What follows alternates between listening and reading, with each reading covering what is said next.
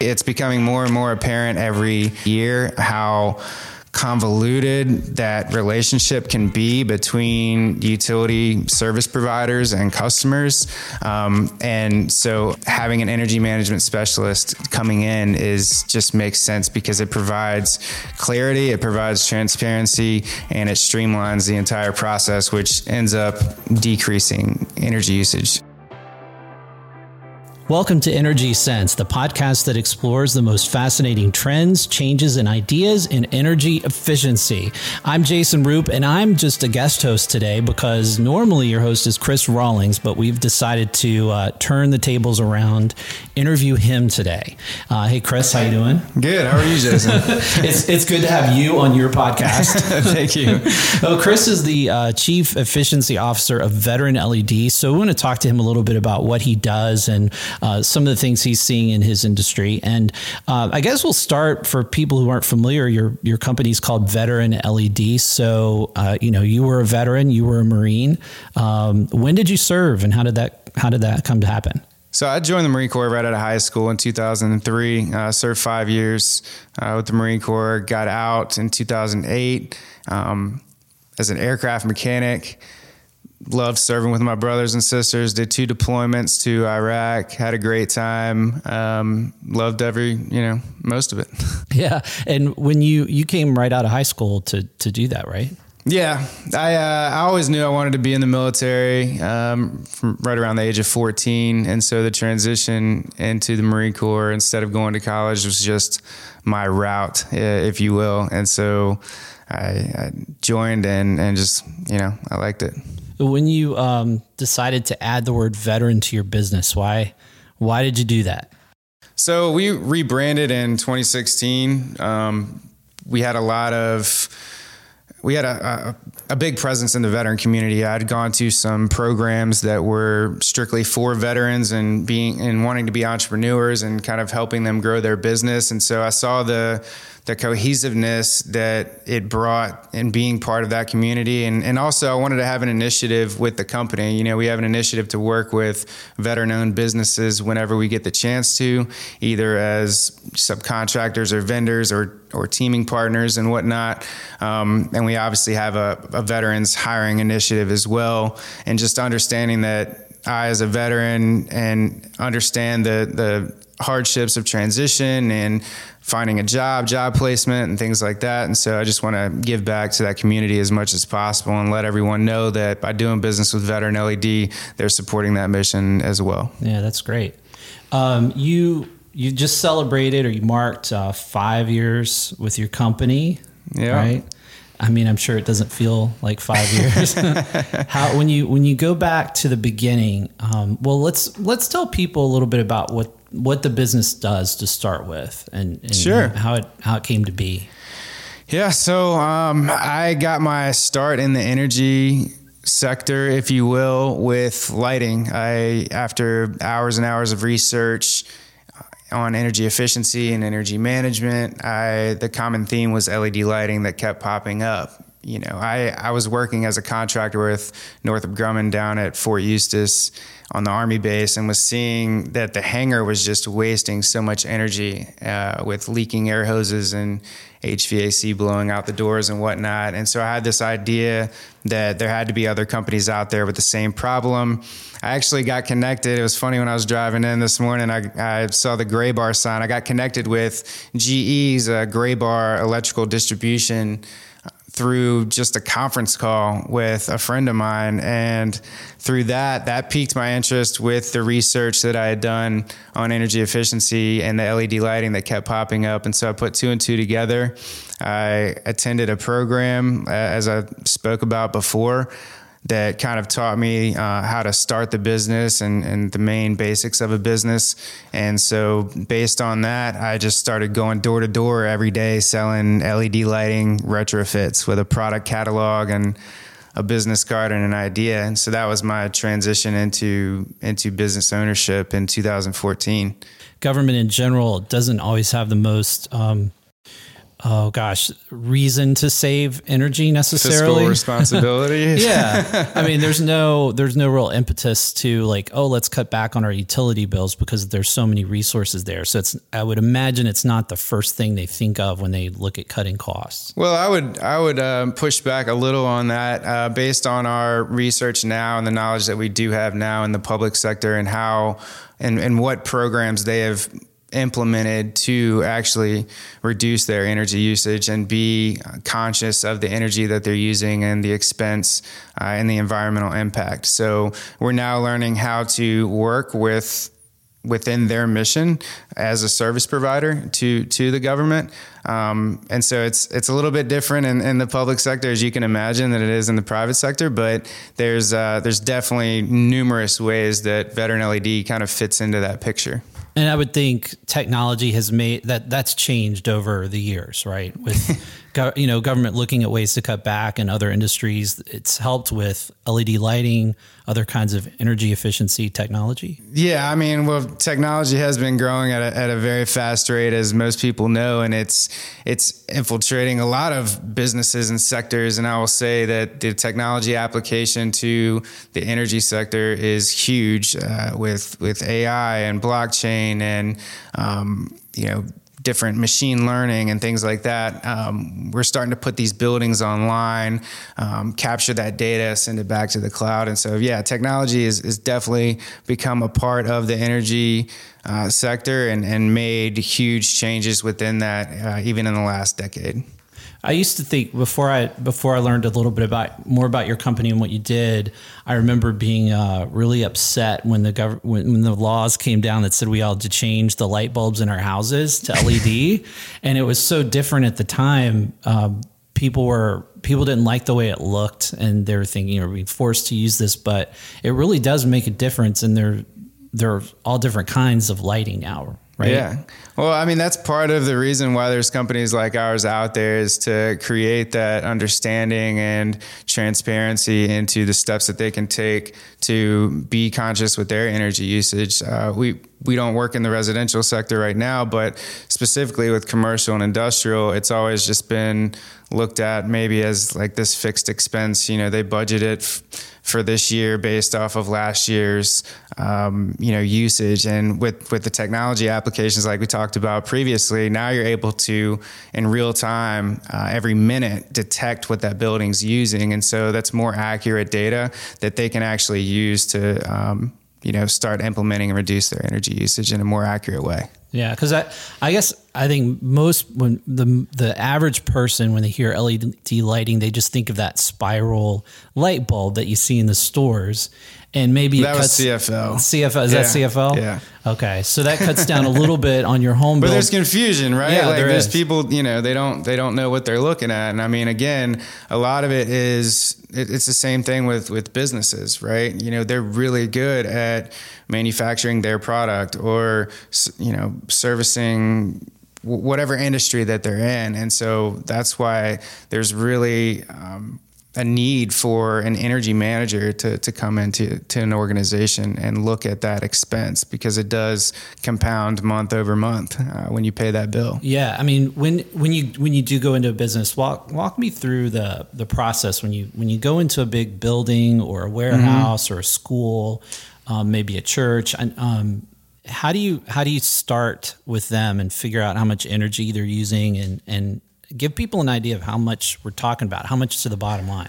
Well, it's all about getting to know who you're working with and understanding what their goals are and the different things that you might run into with that specific customer in mind. So if we're talking to a multifamily apartment complex, developer, or we're talking to a warehouse, or we're talking to a hospital, they all have the same goal to reduce that energy usage, that environmental impact, and that bottom line, increase that bottom line, right? But how do we get there in the most efficient manner, and what are the steps to take that make the most sense from a cost perspective, from an application perspective with their specific industry. So we really tailor it. Once we get to understand the customer and understand what their goals are, we start to build that plan. Okay, here's the first step.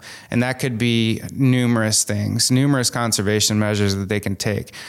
One, maybe just look at your bill. Are you getting charged what you're using? I mean, very simple questions, right? But it's that the starting point is usually let's look at your bill. Let's get some data that you have currently. Let's see how you're forecasting your expenses, and then we can recommend the steps moving forward from there. And when you figure out kind of what their baseline is, what numbers are we talking about? What can people save by switching out their lighting? Well, just lighting alone, again, it varies across industries and applications, but I would venture to say that lighting could be about 50% of your utility bill, maybe 40%, right? So let's just say 40%. You can reduce, if you have standard fluorescent fixtures and lamps throughout, just going to LED from fluorescent is about a 70% reduction. So if you think about across your entire bill, for example, we just did a private school. We gave them a 70% reduction on their lighting alone, and it was actually a 36% reduction across their entire utility bill. So on average, the lighting was about 50% of their bill, right? And so, that's kind of the average. It's a lot of savings. To answer your question, it's a lot of savings opportunities, and that's the transparency that we're there to provide to the customer, and just letting them understand, like, wow, this technology is really out there, and the return on investment is there and makes sense. What do you find that when you talk with somebody, what do you find that why aren't most people just going ahead and making the switch? Is it because they don't know? Is it a lack of awareness right now? Or are you seeing, if we look at this across the country, are more people becoming aware? If you run a warehouse or you're in charge of a building's energy? Yeah, with just lighting specifically, I mean, companies are becoming well aware now. The LED lighting really hit the commercial market in 2007. Very, very expensive. Really didn't make sense to switch an entire facility over at that time, unless they were under some performance contract or something like that. But the pricing finally leveled out, I would say, about 4 years ago. So you had kind of first year entry to market. Hey, this is what LED is. There's the knowledge base.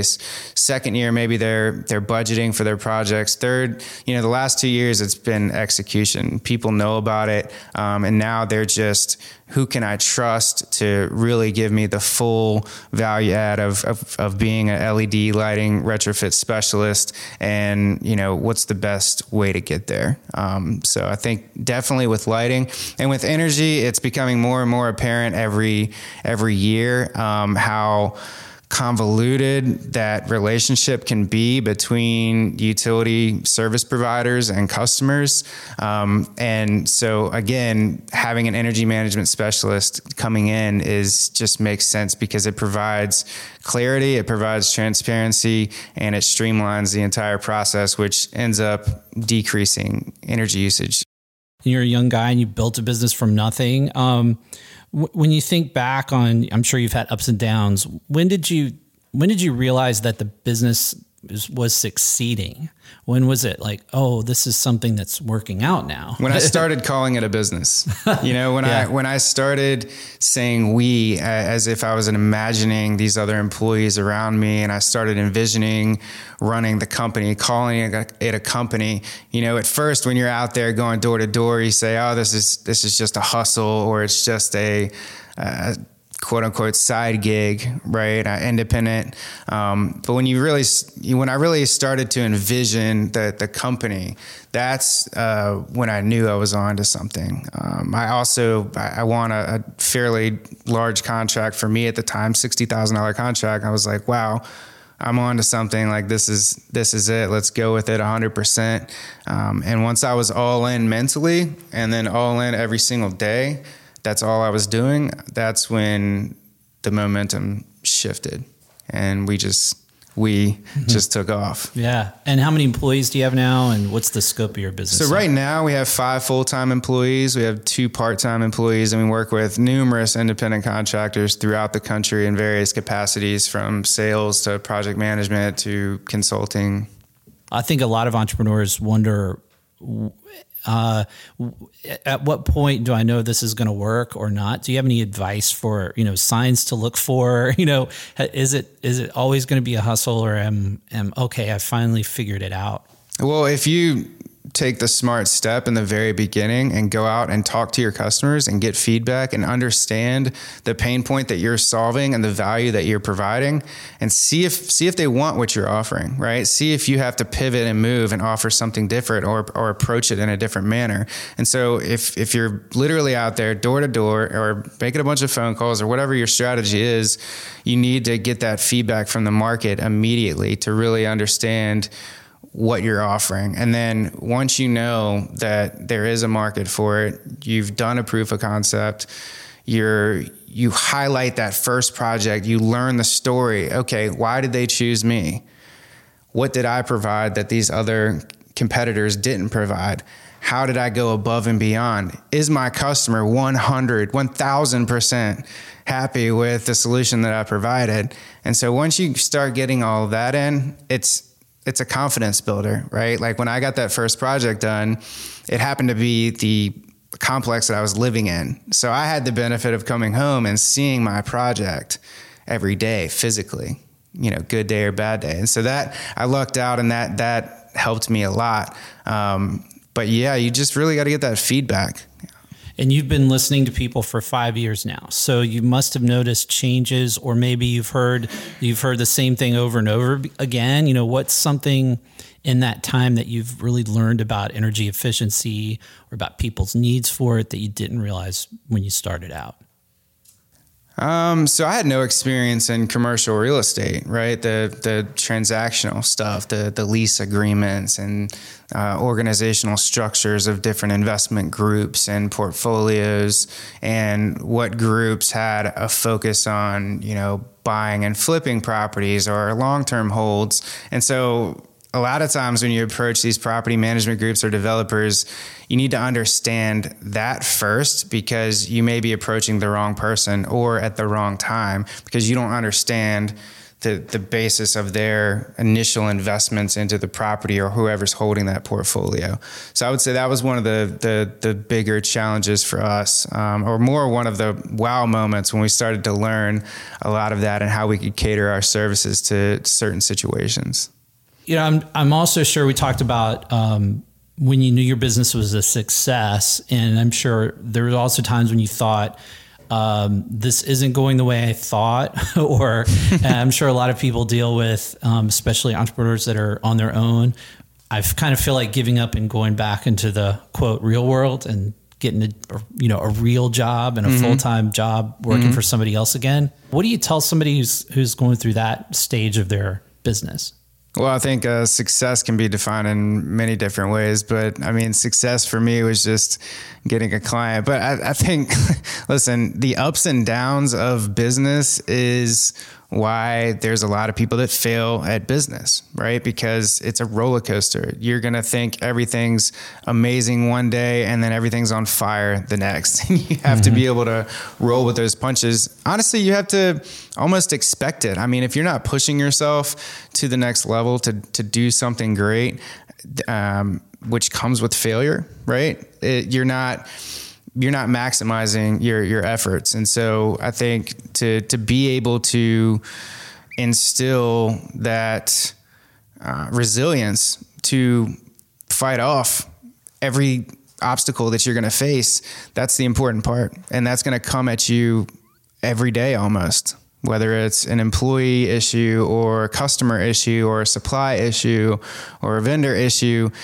Those things happen every single day. And I think once you just get the confidence of, I'm going to do this until I just physically can't do it anymore, you're willing to make sacrifices, whether it's going out with your friends or, your hobbies or whatever it is. When you become laser focused, that's when when you become laser focused and obsessive almost about what you're doing, and you don't let anything in the outside affect you, and you maintain that business focus, that's when you're really going to take a turn for the better.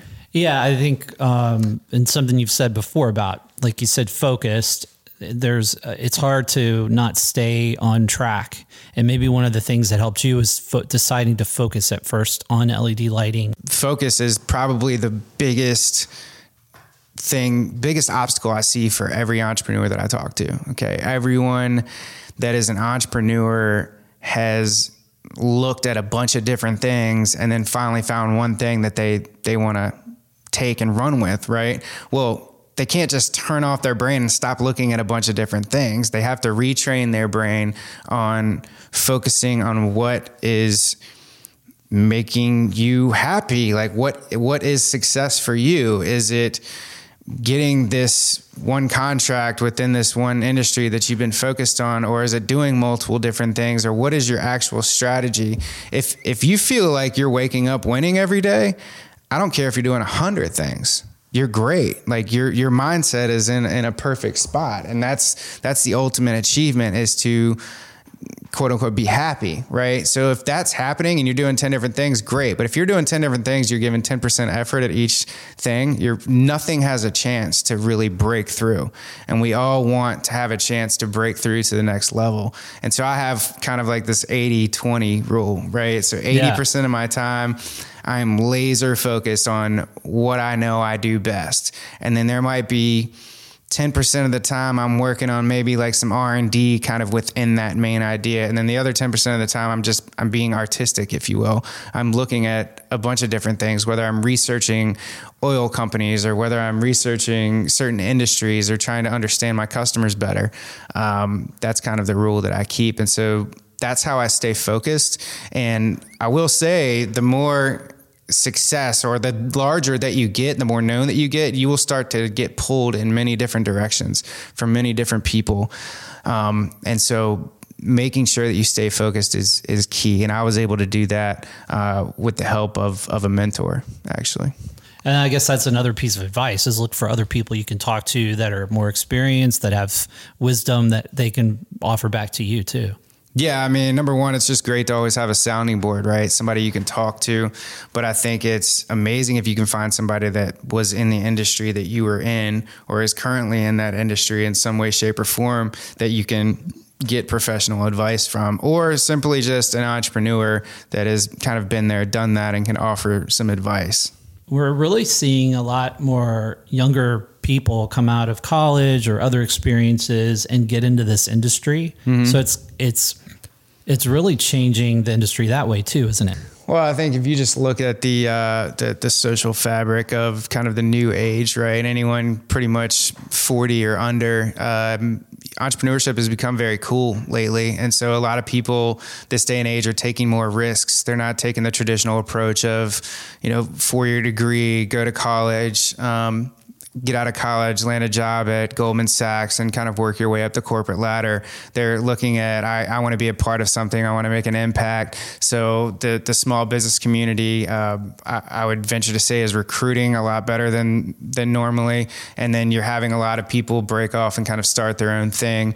But I would also say that just because kind of entrepreneurship is on a pedal right now and it's a little bit attractive to everyone, I really would encourage people to do a little bit of planning on the front end and say, okay, am I an entrepreneur? Because it's not that it's cool. It's literally a way of life, and you need to make sure that you're willing to, again, make the sacrifices needed. Not glamorous all the time. It is not. No, it's not glamorous. 18-hour days. It's mental stress. It's all kinds of things like I talked about. But if it's something you really love and you're passionate about it, it's really not a job, and it's something that you kind of like, hey, I asked for this, and I'm going to smile and keep going. Outside of what you do with LED lighting and what are some of the ideas that have you excited, the things that you're really paying attention to in the headlines?